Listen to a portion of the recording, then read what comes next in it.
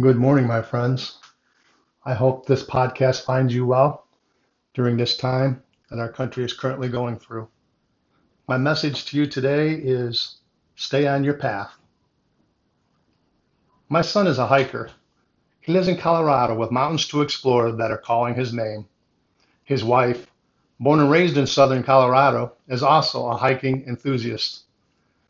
It is not uncommon to see their latest hikes, or should I say climbs, featured in pictures on Facebook.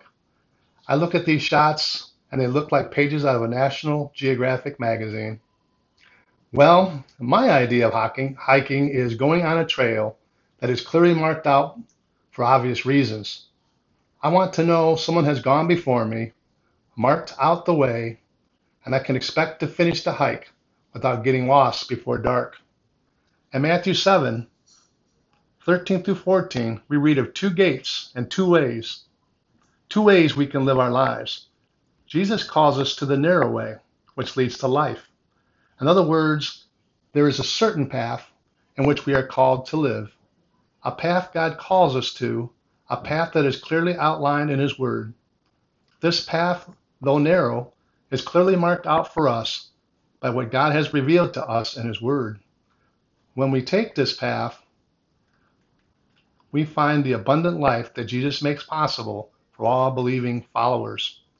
We know we live in times when people choose to make and take their own path. At one time or another, that's what we chose to do. And what happened? We got lost. Why? We are not capable of finding our way through life without God's help. In fact, left to ourselves, we create headaches and heartaches for ourselves and those we love. Let's be honest about it. Once sin came into the world many years ago as a result of Adam and Eve's disobedience, mankind lost their capacity to completely guide and direct their lives. Without God, we are lost among people who are lost, but none of us capable of finding our way. That is why God gave us His Word with its timeless truths, able to guide and direct our lives at all times. Jesus said of God's Word, correct that, David said of God's Word, it is a lamp to my feet and a light to my path. Psalms 119:105. Such light is needed and provided for us each day. Speaking to all believers, those who know God's Word in these last days, it is difficult to stay on God's path. Many people have strayed, choosing the passing pleasures of sin. Many people accept what society permits as God's will for their lives. This is the broad road Jesus spoke of that leads to destruction. Stay on God's path for your life. So I ask, are you on that path? We are called to be holy as He is holy. Is the path you are walking today pleasing to God? Is your marriage on the right path? 1 Corinthians 13 reveals what love is and what it does. Are you loving your spouse in a godly way? Is your household on the right path? Children and youth cannot raise themselves. They lack the wisdom to always know what is best. Are you carefully guiding them, fully aware of what's going on in their lives, and praying for their spiritual development? What about your service and church path? Are you using your talents and gifts to help? Are you among those that are serving? Are you simply expecting others to serve you?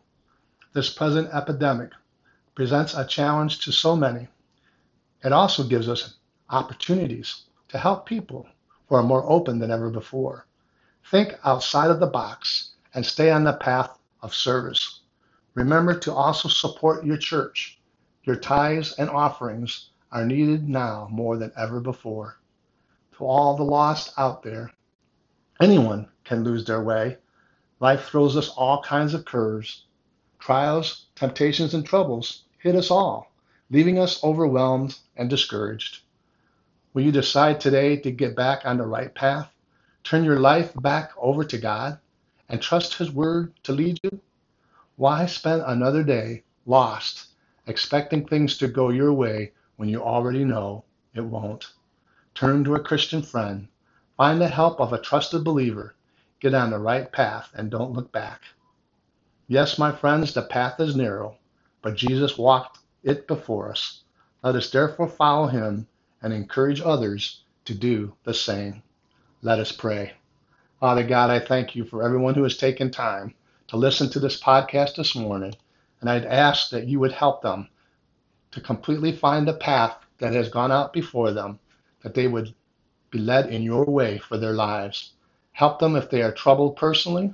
Help them if they're in troubled relationships. Help them if they're in trouble because of what they have done or what others have done to them. To not be overwhelmed or discouraged, but to continue to find your path and stay on your path for their lives and their families.